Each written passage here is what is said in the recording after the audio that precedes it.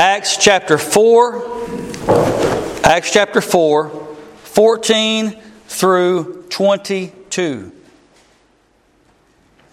If you're there, say amen. Amen. Wonderful. Love to hear the pages turning or your phones clicking, beeping, or whatever they do. Beginning in verse 14, listen to God's word.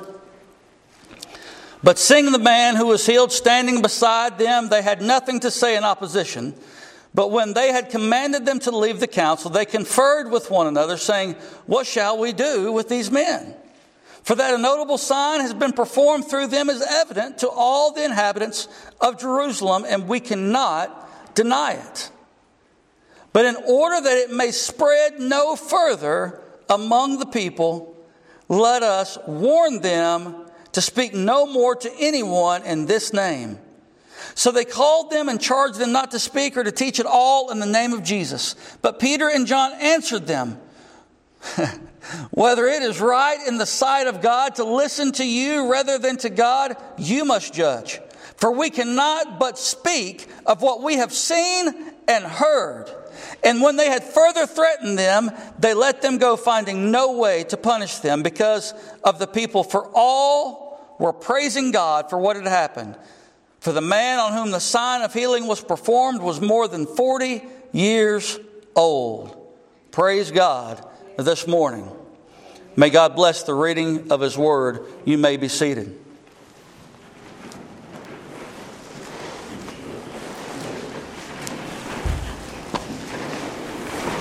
In the past verses, we looked at Peter and John before the council. They were arrested and they were brought in. And then they were put on trial by the Sadducees. Now, what did the Sadducees believe? Or let's rephrase that. What did they not believe? The resurrection, that's right. So, here we have this trial of Peter and John after they had already preached, if you will, to the high priestly family. We know that they are rejecting the teachings of Peter and John and the man standing there with them that's healed. And when they were asked of their source of strength by which the man was healed, Peter and John answer. This is what they answer: that this power is by the risen Savior. That it's Jesus who raised this man up. It is Jesus who performed this miracle through us. It is Jesus, the cornerstone, whom you've rejected. And they speak and they come back to these Sadducees and they tell them this. And so you see the boldness of the two disciples, these two preachers confounding and basically they're stumping the Sadducees.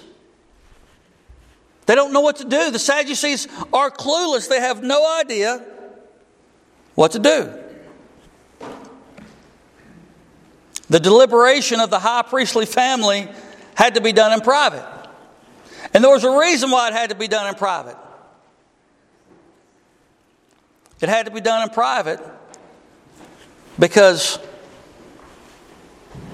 if people saw that they couldn't stand against these simple men, well, what would it make them look like?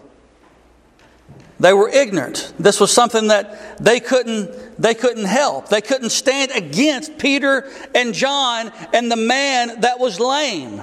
So they go into their private quarters, right?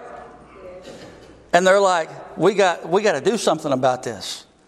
They were completely stumped by Peter and John and this healed man. And this is where we pick up in verse 14. Listen to what it says. But seeing the man who was healed standing beside them, they had nothing to say in opposition. Like I said, they were stumped. And I would even say that this is a miracle of some sort. And the reason why I would say that is because you truly have two simple men with another simple man that's just been healed before the high priestly family, and they cannot say a word to them because they cannot deny the power of God. Plain and simple. They cannot deny the power of God. It says, but seeing the man who was healed standing beside them, you see that? They had nothing to say in opposition. And this verse is full of the display of God's power. Absolutely full of the display of God's power. We see the man standing. Is that right? Amen. That is right. We see the man standing. This is a display of God's power. Yes. Without a doubt, this is a display of God's power. He was lame for 40 years from his birth. Yes. And now God's power has been poured out and this man is standing. Yes. He is not seated. He is not sitting. He is standing. I probably wouldn't sit down for another 40 years if I'd been 40 years on my backside. Right? He's standing. He had something to stand for. He was standing strictly through the power of God. He could not put the credit to anybody else. Amen. This beggar. And he's standing before the high priestly family. Yes. This is important that we see this because this would not be a place that he should be. But now, because he is yoked up with John and Peter, he is standing before the high court. Standing there with them, side by side. You notice that he did not want to leave them alone. He wanted to be with them. And let me suggest one reason that is because believers should want to be with each other. Amen. I sent a text out last night to everybody that I could possibly think of. Try to make a genuine effort to come and together. Yes. Because there's power in numbers. There is strength in numbers when we come together to worship the Lord. Don't take for granted the opportunity that we have to come on the Lord's day, His day, and to lift up who He is. Amen. Yes. This man that was standing stood with Peter and John. Yes. And we should stand with each other. Amen. We should stand with each other. Do we see how fast the Lord can exalt the weak? 1 minute he's at the beautiful gate sitting down. He cannot get up. He is lame. His tendons are messed up. He is sitting down. And the next minute, he is standing in the high priestly court. You see how fast the Lord can exalt the weak? How fast He can exalt the nothings, the simple, the uneducated, the unpolished, the unkept. Do you see how fast that the tables can be turned and the tides can be flipped? Do you see how fast God can take something that is nothing and call it and make it something? This is what happens in this text. Even with Peter and with John, not just the man. This man went from begging on his behind to standing before the Sadducees with Peter and John. This is truly a demonstration of God's power. Second, we see Peter and John, the simple, uneducated, unlearned fishermen. The simple, uneducated, unlearned fishermen standing before the Sadducees. Not just the man, but these two disciples as well. Guys, we have to understand something. These were nothing men. Do you understand me? Men that were just going about their daily grind. Men that was just working, going about doing their fishing. Their livelihood. In the world's eyes, they were nothing. But God called them to be something. Just like in the beginning. The earth was without form and void. And darkness was upon the face of the deep. And the Spirit of God moved upon the face of the waters. And He said, let there be light. And there was light. What did He do? He called something out of nothing. And what does this do to the wise? What does it do to the arrogant? What does it do to those that have exalted themselves? It brings them down to nothing. When the weak are made strong, the wise are made ignorant. When the weak are made strong, the strong are made weak. We see this. I read this in the passage of Scripture earlier. Read it earlier in 1 Corinthians in chapter 1. We're going to read it here in just a moment. But these were nothing men.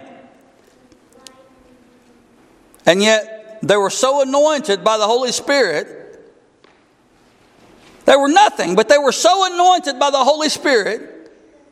This was the same man who tried to tell Jesus, Simon Peter, that the things that were going to happen to him weren't going to happen to him. You remember? This is Simon Peter. This is the guy that acted like a numbskull sometimes. But now here he is, and he is anointed with the Holy Spirit. And he stumps the wisest in the land. And we see the truth. We see the truth that the simple is made wise. And this comes from God. They were stumped so bad, like I said earlier, they had to ask them to leave so they could talk amongst themselves and basically say this: what are we supposed to do? We see and have evidence that the man is healed. The people are glorifying God. What are we supposed to do with them? They were so wise that they became ignorant, didn't they? Yes. Amen. They run them out so that their ignorance would not be exposed. Yeah. Fortunately for us, we have the gospel, or the book of Acts written by Luke, and so we could see even their deliberation. Yes. 1 Corinthians 1, 26 through 31. If you have, and you can turn there, you can see this, everything that I'm saying here. And this could be a sermon all in itself, but I hate to pass it up just to get on to the next verse. Listen to what it says in 1 Corinthians 1, 26 through 31. Applying this to Peter and John, this man that was standing there, also to the ones that were the supposedly the wise. It says, "For consider your calling, brothers. Not many of you were wise according to worldly standards." That's Peter and John. Not many were powerful. Peter and John. Not many were of noble birth. That's Peter and John. But God chose what is foolish in the world to shame the wise. This is why we cannot glory in our own smarts, our own wits, our own intelligence, our own knowledge and wisdom. Because if we have anything at all, it comes from God and God alone. Yes. This is what he says. But God chose what is foolish.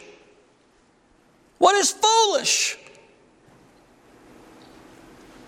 When I see this, I think about me. Because I would have never preached. Ever. I would have been in the background, not raising my hand, not talking to anybody, living a quiet life, staying away, being somewhat of a recluse, and when it was to my advantage, probably come to church maybe. But God called me, the quiet one, the foolish one, to preach the greatest truth the world has ever known. He calls the weak. He calls the foolish. And when pride begins to creep in, I'm reminded of this verse all the time.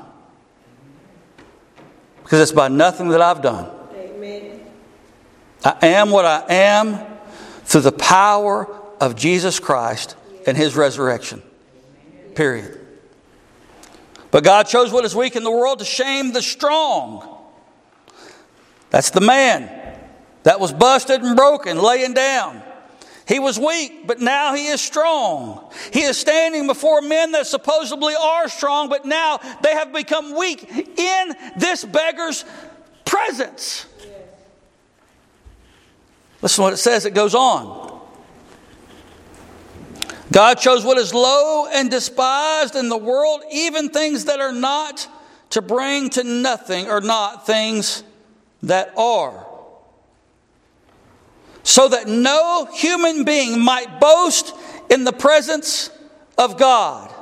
He is the source of your life in Christ Jesus, whom God made our wisdom and our righteousness and sanctification and redemption. Therefore, as it is written, let the one who boasts, boast in the Lord.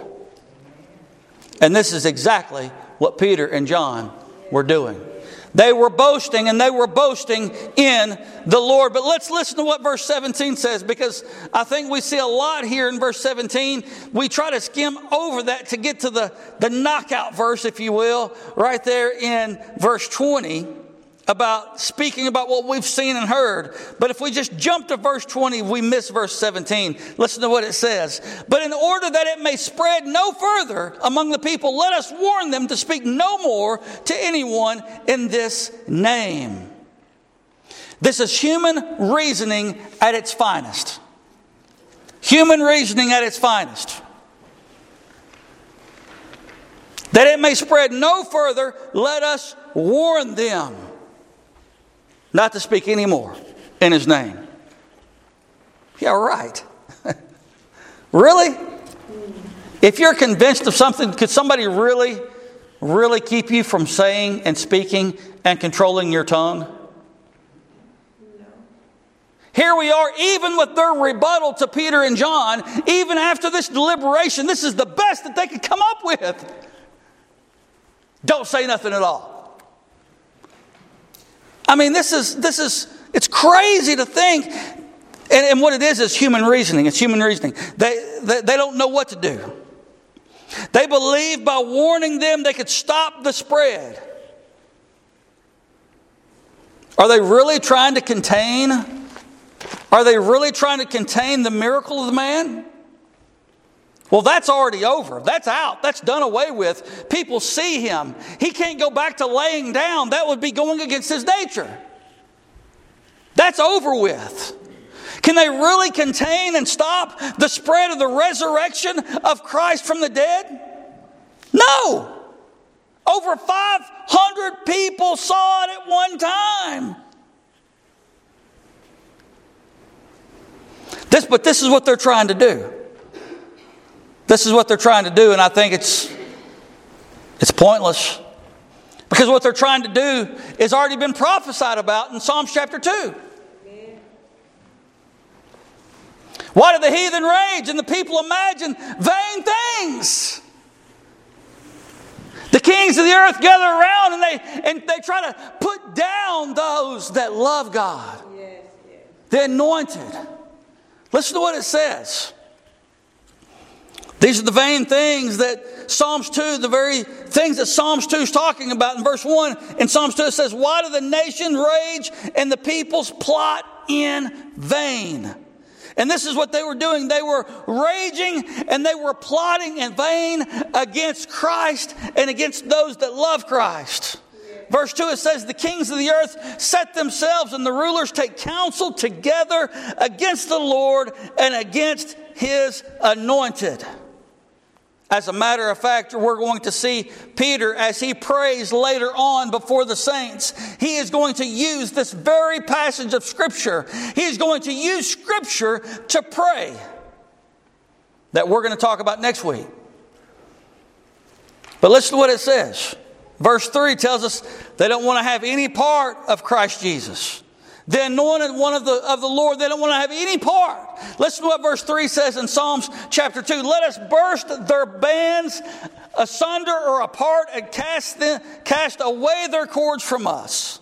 These are the vain things. These are the things that they don't want to have anything to do with. They do not want to have the bands or the bonds, the cords of love of Christ Jesus wrapped around them. They want to go against the grain. They want to kick against the pricks. They want to do anything and everything they can to put those that love Jesus down, because they don't want to have anything to do with Him. Because they're doing things in vain. Yes, they are. It's vain. They didn't want to be bound by Christ. They didn't want to be bound by His love. Their plots were worthless. Do we understand that we can't contain Jesus? Amen. I mean, it's almost crazy saying it out loud. You'd have better luck roping the moon and plugging it into your wall. You think about that. For a light source, you would. You'd have better luck roping the moon, plugging it into your wall for a light source, for a night light. My kids would. Than trying to contain Christ Jesus. Amen. We couldn't contain COVID. What makes us think we could contain the Creator of the universe? We can't contain Him. You can't stop the spread of Jesus. You just can't. And this is what happened in the early church. It says the world was turned upside down because of the spread of Jesus. You cannot stop the overflowing of the heart. One that is filled with Christ, for it is a well of water springing up into everlasting life. You cannot stop that. This is what was taking place with Peter and John. Their hearts were welling up. Their hearts were being filled with the presence of God, being filled with the Holy Spirit, and it was splashing out off of them.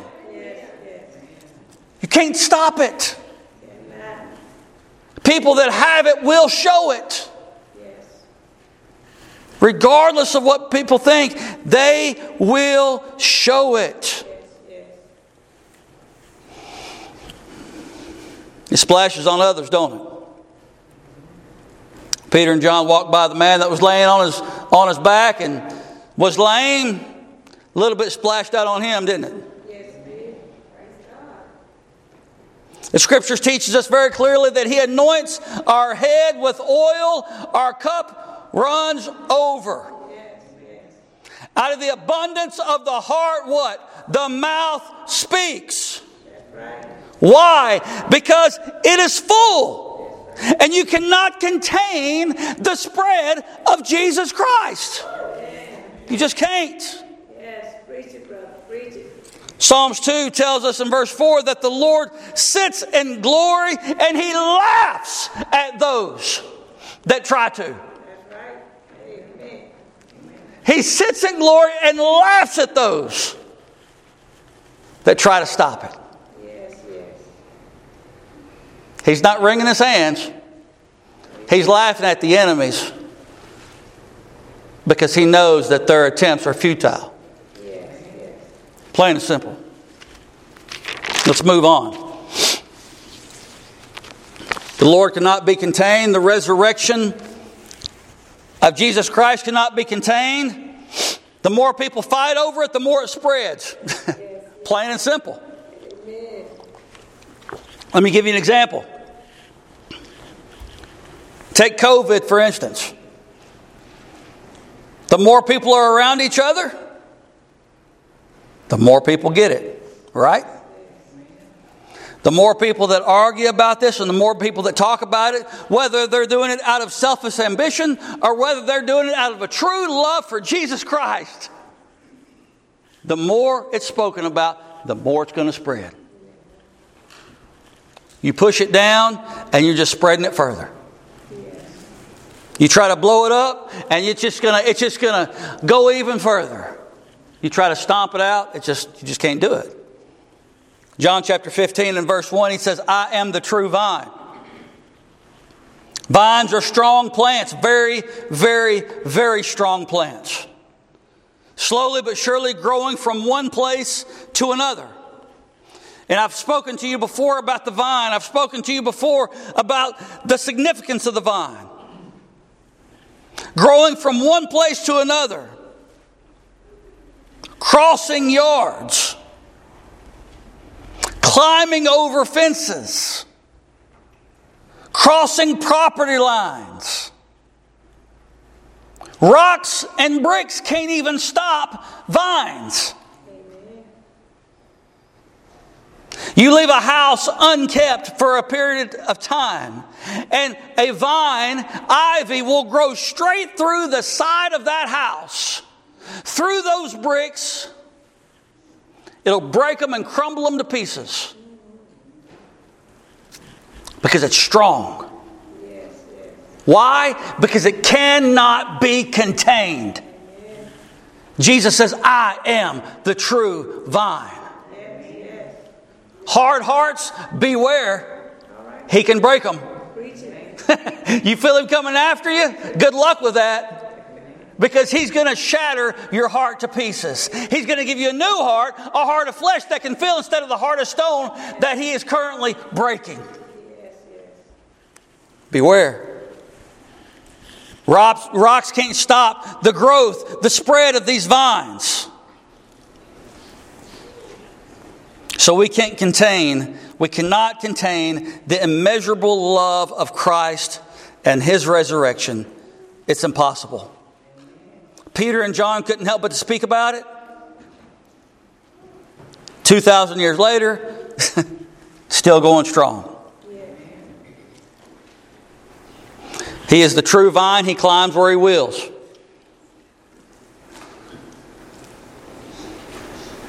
This Jesus simply just cannot be contained. Verse 17, but in order that it may spread no further among the people. Good luck with that.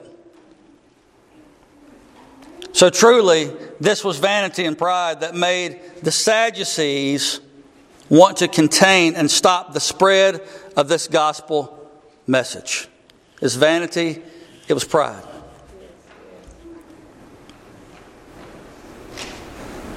Christ never left His own little region.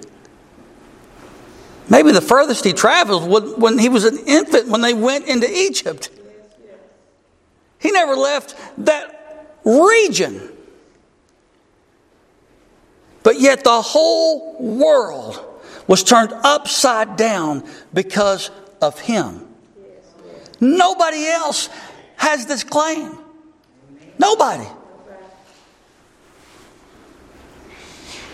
It spread globally, without a doubt. Verse 17, it says, let us warn them to speak no more to anyone in this name.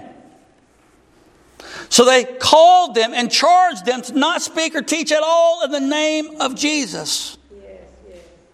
I personally believe that one of the reasons why they don't want them speaking of the resurrection is because if Peter and John are right, the Sadducees, they're out of a job. And here we have the love of money, right? They're out of a job. They're out of a position. They're out of their social status. They're out of everything that they've put their whole life into. Yes, that would be correct. Guess what? The Apostle Paul, he submitted to that. He lost everything. Remember that on Wednesday night? He lost everything so that he could gain Christ. The Sadducees did not want to do that. They didn't want to lose their livelihoods, social status, positions. They didn't want to become completely abased and brought low. And a man that is not willing to do so is a man that will stand up against the Lord, is a man that will have pride, and a man that will be found to be crushed by the very cornerstone one day.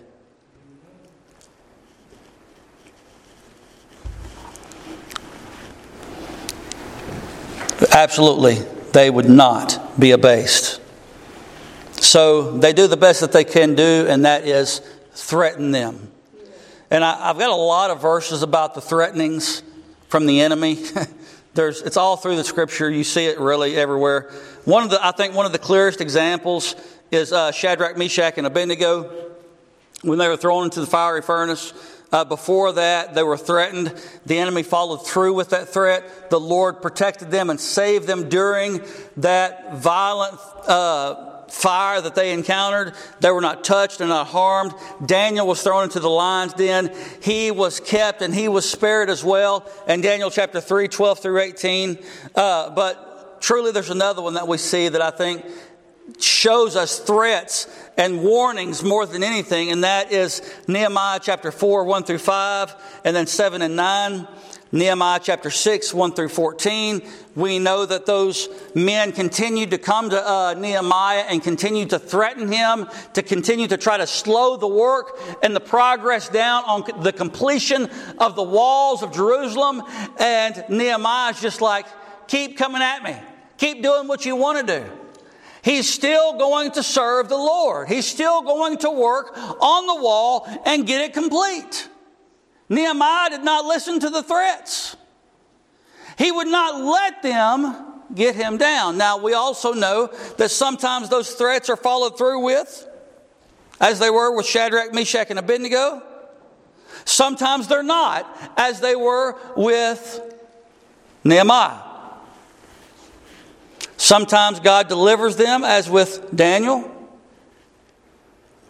And sometimes he don't, as with, some say, Isaiah when he was cut in half, the prophet. The fact remains, threats and warnings come against those that love God and speak of his name. I was told in a church one time, don't you ever forget who butters your bread.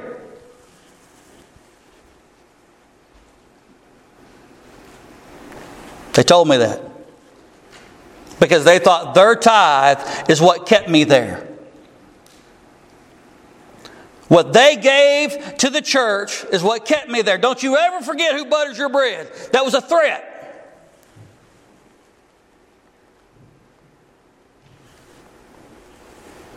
It happens. Those that serve the Lord, those that stand for him will be found threatened. They will be found warned. They will be found persecuted. They will be found cut in two, martyred, whatever you want to call it. But Peter and John couldn't help it. They were called to stop preaching, but God had called them to what? Preach. So, do we obey God or do we obey man? We obey God. The Sadducees knew this quite well.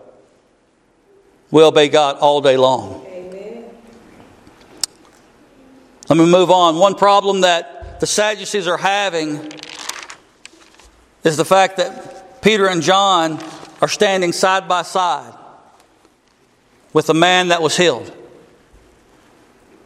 Witnessed firsthand that Jesus died and rose again from the dead. Peter and John, they witnessed firsthand.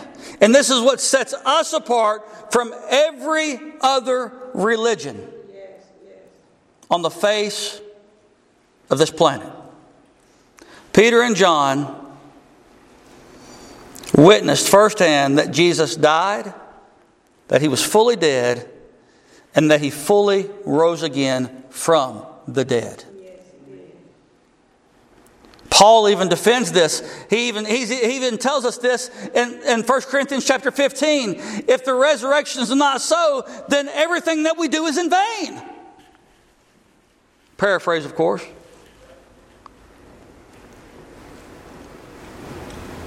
They were going to be hard pressed to put Peter and John down, to keep them from speaking about this. They witnessed him after the resurrection. Over 500 people witnessed him after the resurrection. Jesus, for over a month, Jesus sat and ate with them and taught them.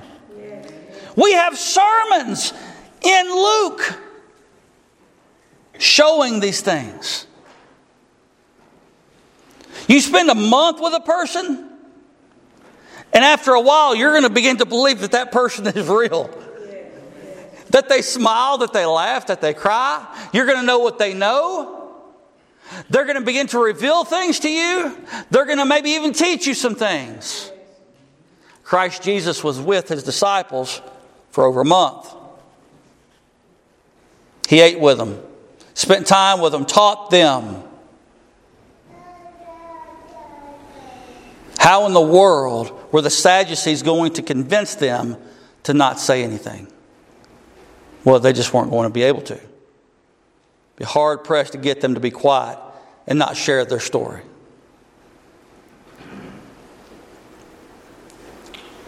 Verse 19, listen to what it says. I'm just about done. Pay attention. But Peter and John answered them, whether it is right in the sight of God to listen to you rather than to God, you must judge. Verse 20, for we cannot but speak of what we have seen and heard. They've seen it, they've heard it. They were ear witnesses, right? And eyewitnesses. You're not going to convince somebody that saw something and heard something otherwise. People may try, but it's not going to work. 1 Peter and John were told to preach by Christ. Pay attention to me. I've got 5 things very, very quickly. Listen to me as I rattle them off very quick. 1 Peter and John were told to preach by Christ. He called them to. They were obedient to him. Man could not stop them. Threatenings and all of these things came about, but it could not stop them. They preached because they were called to preach. Second, they had the cure for all mankind. Having the cure for cancer, I would suddenly become the most popular person on the entire planet. Without a doubt. They had the cure for cancer.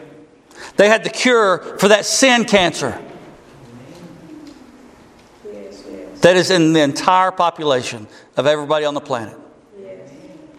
Peter and John had it in their bosom, in their chest, ready to be unleashed on the world. They couldn't help but to share it. It was like a fire that was caught up in their bones, as Jeremiah says. They had the cure. If I have the cure for my children and they are sick, don't think you're going to stop me from getting to them to help them. As parents, we need to be preaching to our children about Jesus Christ. To our grandchildren and to those that are around us. Don't leave it just for the preacher to do. You have the greatest cure, the only cure that can help mankind. Don't light it or let it be lit and hide it under a bushel. This is exactly what Satan wants. He wants it to be hid. And so often in the church, so often among Christians, it is hid. It's not heard. It's not seen. It is hid. Yes, yes. They had the cure for all mankind, and they were going to share it. They couldn't keep from sharing the cure with others. They had to. They were compelled to. Fourth, they shared this cure by agape love. You say, what do you mean? They counted their lives as nothing so that the message of the gospel of Jesus Christ could go out into the world. And some of them, it cost them their life. Yes, yes. What greater love? What greater love? They died for the wicked. Right? Yes, yes. Sounds like to me that they've been under the tutelage of Jesus, who died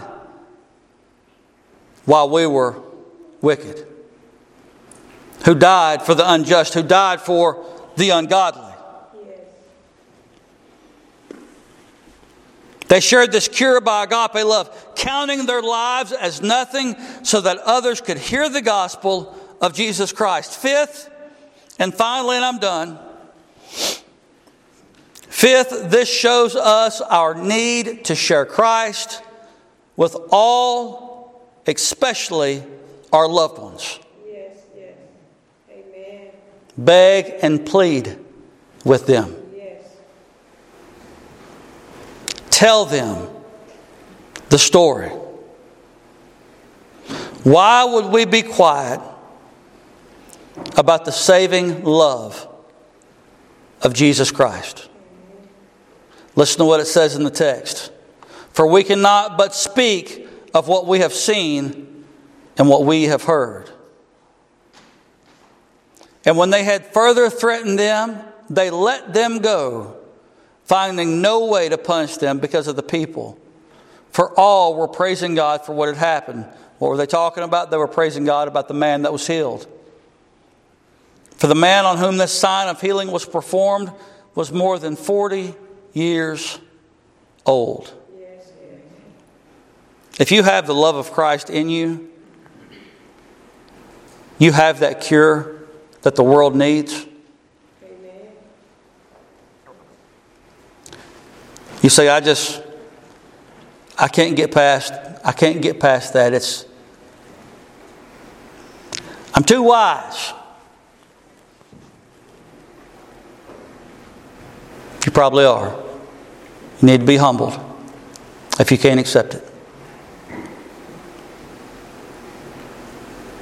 Guys, as Christians, we have the very thing that the world needs. Amen. And Satan, through threats, through warnings, wants us to keep who we are in Christ under a bushel. Yes, yes. And I hate to say this, but the American modern church has really lost out in evangelism nowadays. Yes, yes. They've covered their light up, and it's not shining as bright as it was 100 years ago. Yes. Just didn't. When people start sending missionaries here, we got a problem. Yes. We don't need to keep it quiet. We don't need to keep it under a bushel. Right. We need to share Him with somebody. Amen. It may cost you everything. Don't keep it covered up. That's right. Share who Jesus is and what He's done for you Amen. to somebody today. Yes. Let's pray.